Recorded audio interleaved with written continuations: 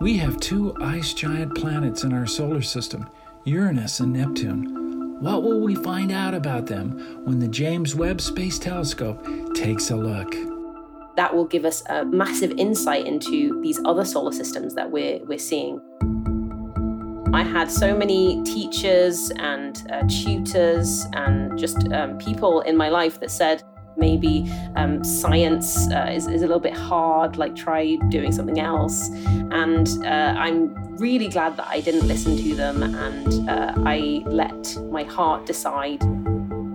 Hi, I'm Jim Green, and this is Gravity Assist, NASA's interplanetary talk show. We're going to explore the inside workings of NASA and meet fascinating people who make space missions happen.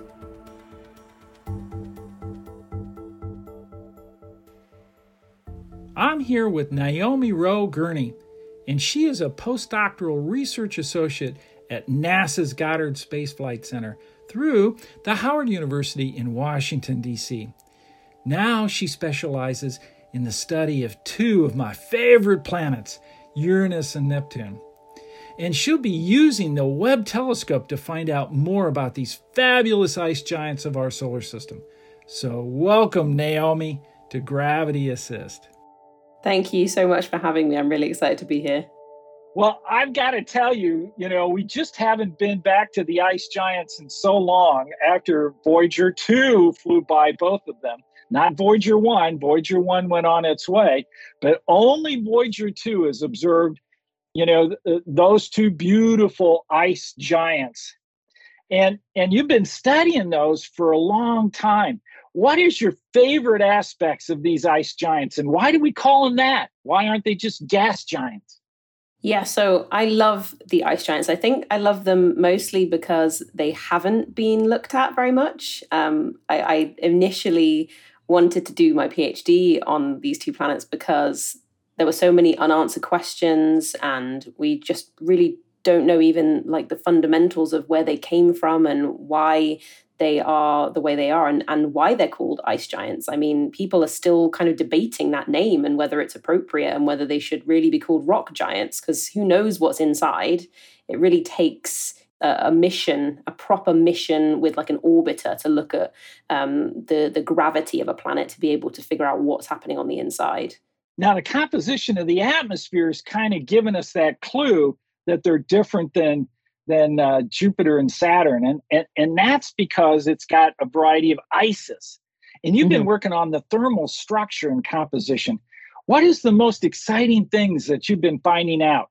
Yeah, so that's the reason why they're blue, because they have high levels of methane in their atmosphere. And that methane, I study the middle atmosphere, which is like the stratosphere and the upper troposphere. And that's kind of down to around 1 bar, which is around the same pressure that we have here on Earth on air. So that's kind of the level that I look at. And what we see there is that the sun interacts with the methane in the atmosphere, and it breaks down the methane into lots of different hydrocarbons. So lots of these chains of different things with hydrogen and carbon in, with lots of fancy names like diacetylene and acetylene and methylacetylene, all of these. And we still don't really know everything, like the composition of everything that's in there. And we're still finding new things all the time. And that's why the JWST is so exciting, because we are going to be able to see a lot more of what's going on and a lot more of these like complex hydrocarbons and things.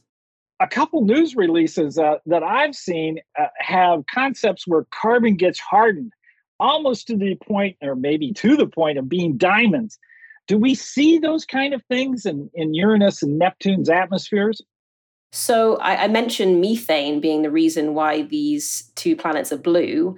Well, methane has carbon in it, and that carbon can occur by itself and also be crushed by the immense pressures that happen like deep in the atmosphere, so much deeper than the levels that I look at. And inside the planet, when it gets really hot and really dense, these diamonds form and accumulate, and then they become even heavier. And that means that they kind of rain down in the atmosphere. But It's not the rain that we see here because these pressures are extreme, and you'll never be able to get there as a human. So even if these diamonds do exist, we would never be able to go and grab them. So unfortunately. Yeah, unfortunately. Okay. One of the really exciting things about planetary science is that when we go from planet to planet, we look at some things that are similar in addition to the differences. And one thing we look for is lightning. Now, here on Earth, we see our lightning, but in the upper atmosphere, there's some really spectacular forms like sprites, we call them, and elves and blue jets and all kinds of exotic discharges that happen in our own atmosphere. Do you think we'll find those in Uranus and Neptune? Yeah, definitely. I think that there's already been some research done on the kind of traces that we find in chemicals that is left behind by lightning and things. That research has already been done using some ground-based telescopes. So that is exciting stuff that's already happening on Uranus and Neptune that we're seeing. The lightning on other planets is similar, I think, to the lightning that we have on Earth as well. So all of those like elves and sprites and things are also things that we're trying to look for on other planets like Jupiter, Saturn, Uranus, and Neptune. Well, I think the Voyagers, using the plasma wave experiment, did indeed find lightning, at least at Neptune and at Uranus. That's really exciting. So that changes chemistry too in the atmosphere. And one of the really great things that have happened as we've been monitoring Uranus and Neptune with Hubble, so we have many years of Uranus and Neptune data. Hubble observed some big spots on Neptune recently. What's that all about? Yeah, so Hubble looks at the near-infrared and the visible wavelengths. And in visible, we can look at what's happening in every color that we can see with our eyes. So these spots on Uranus and Neptune appear as like these blue dark spots, just like the great dark spot that we saw with Voyager on Neptune. And we are trying to observe as many of these as possible because we think they're kind of like the great red spot that's on Jupiter, like a big storm system that creates lots of changes in the atmosphere in all levels of the atmosphere. And it's still unknown as to how a dark spot changes the upper levels and changes the chemistry and the circulation going on. So that's a major thing that the JWST is going to be looking at because we're using the mid-infrared with JWST. And the mid-infrared is really interesting because it senses a little bit higher up than those visible and near-infrared wavelengths in the stratosphere. And that's where all of that interesting chemistry is going on that I was talking about. And that we think is also being affected by these dark spots that might be these circular storms that are happening. And that's actually what my PhD was looking at with Spitzer. But the problem with Spitzer is that it's so small. It's only like 0.85 meters in diameter, so less than a meter. And yeah, the telescope mirror itself. Yeah, exactly. And that's actually the same size as the secondary mirror of the JWST. So the mirror that is used to focus that big 6.5 meter mirror is the same size as the Spitzer's major mirror. So wow, yeah, that's a good metric. Yeah, right. That is a massive advantage because with Spitzer, we didn't have any images because they're so far away, both Uranus and Neptune so far, and they're also quite cold. It means that we only had like a point of light, so we can look at it like we look at a star in the night sky. That's how far away they are. And all we get is one spectrum, so one piece of light for just the whole planet. So Hubble has been observing Uranus and Neptune, but there are specific proposals that come in and do that. Have you been involved in any of those? Yes, so just recently, in fact, this morning, I found out that one of my proposals that I sent in to observe the ice giants has been approved on HST 30, so cycle 30, which is really, really exciting. Like Hubble Space Telescope is amazing. It was launched in 1990, and actually that makes it the same age as me, which always makes me feel very Both old and also very young. Yes, indeed. Yeah. My project is going to be using Hubble to look at Uranus and Neptune to kind of increase the science that we have for with the JWST. So it's going to be looking at them hopefully as close as possible to the JWST observations. And that will mean that we are getting even more wavelengths in there, because JWST is looking at the mid-infrared and the near-infrared, but Hubble has capabilities all the way down to the visible, which is really exciting because we're using visible and also some of the near-infrared, so we can expand that window and also the depths that we're looking at in the atmosphere. Wow, perfect. Well, one of the things that really fascinated me about Uranus and Neptune is the heat that they produce. All our planets are hot on the inside. They're still cooling off from when they were made 4.6 billion years ago. But Neptune, correct me if I'm not right, is producing more heat on the inside than Uranus is. Do we know what's happening? That's true. So it's actually Uranus that's the weird one. Neptune is creating the amount of heat on the inside that we would expect a planet to make. So thank you for correcting me. Yeah. Just like on Earth, we have things like the mantle happening inside. It's sort of like the remnant of the creation of the planet is still hot on the inside, and it's only very slowly cooling down. And that's what we expect to see with all of the other planets as well, a hot interior left over from creation. And that's not what we see at Uranus. We see a negligible internal heat. So it looks like there's no internal heat really going on at all inside. And that's very strange. And one explanation is that Uranus was hit by something really big and kind of turned inside out, and all of that internal heat got lost. And that would also explain why the planet is on its side, which is also another weird and very unique thing in the solar system. No other planet is just on its side, spinning like on its axis in the wrong direction. That's fantastic. Well, we've been looking at planets beyond our own in our own solar system, and Kepler came out with some amazing results. And those results indicated the distribution of planets that we see in other solar systems. And I always thought, we got to be seeing a bunch of Jupiters.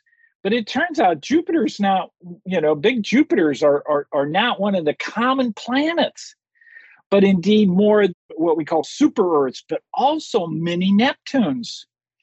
And so the ice giants, Uranus and Neptune, hold a really special place in terms of how important they might be for other solar systems. What can you tell me about those kind of capabilities? Yeah, so that's a major motivation behind looking at our own ice giants, and why the entire planetary science community and science community is so interested in both of these planets now. It's because we found so many of these Neptune-sized or Uranus-sized, just ice giant-sized planets in other solar systems. And we can look at our own ice giants and try and understand a little bit more about how they're formed and their place in our solar system and how they got there. And that will give us a massive insight into these other solar systems that we're seeing. Right after Webb's launch on December 25th, man, you must have been busy. Yeah, so straight after launch, I didn't have too much to do with launch. That was all the engineers and ESA doing all of that. But then after that first stage, we did deployment. That was like the first phase of commissioning, is what we call it. This 6-month phase, getting the telescope ready for science, is called commissioning. And so that first stage was deployment, getting the telescope through to the L2 Lagrange point, which is where it orbits, which is 1.5 million kilometers away from here, to make sure that the telescope's nice and cold so that it can see everything that it's looking at in its infrared images. And then after that, when it reached there and deployed successfully, then after, phase 2 is the telescope alignment, so where it made all of these 18 separate movable segments into one seamless, like giant 6.5 meter mirror. And then the third stage is the stage that I've been involved in, which is the science instrument commissioning. And I've been involved in a team called the Moving Target Commissioning Team. And that means that we have been looking at asteroids, so asteroids that are in the asteroid belt mostly, and making sure that the telescope is able to track things that are moving. Because everything in the solar system compared to distant objects is a moving target. And it means that the telescope actually has to move physically as it is looking at these objects. And that is definitely needed for everything in the solar system. So that's what we've been testing in this last phase. And then that will be over soon. And then those first images come out on the 12th of July, which is very exciting. So the first light science from JWST is going to be shown July 12th. And then from then on, we're going to see all kinds of fantastic stuff coming out in this regular schedule that it has. So when will Webb start looking at solar system objects? So it won't be part of those first images that come out on the 12th of July, but we will actually start to look at solar system objects. It's just those images won't be released to scientists until after that 12th of July date. And then they won't be released as kind of science or anything until our scientists have done their analysis and calibration and everything. So probably we'll see those first things come out at the end of the summer, I would say. Is it optimistic? Now, one of your jobs is you're a JWST Solar System Ambassador. Yeah. So tell me what that's all about and what are you doing? So I help everybody who has guaranteed time observations, which means observations in this first year of the James Webb's lifetime. And so everybody who is using JWST to look at solar system objects or planetary systems, so all 4 giant planets, Mars, also the rings and all of the moons as well. So those ocean worlds and Titan and icy moons and smaller moons as well of Saturn we're going to be looking at. And I am there to kind of assist people in going from data all the way through to getting their science published. Well, so you'll be right on top of some of the latest discoveries. Yeah, I hope so. Well, that's fantastic. I know this is going to be such an exciting time for our scientists and for NASA with a telescope so large, looking at wavelengths that we cannot see from the ground. Well, Naomi, I always like to ask my guests to tell me the person, place, or event that propelled them to become the scientists they are today. And I call that event a gravity assist. So, Naomi, what was your gravity assist? My gravity assist was an event/place. It was when I was about 5 years old. I went to the planetarium in London, and I hadn't really thought about Earth or space or anything like that before then. And it just completely opened my mind.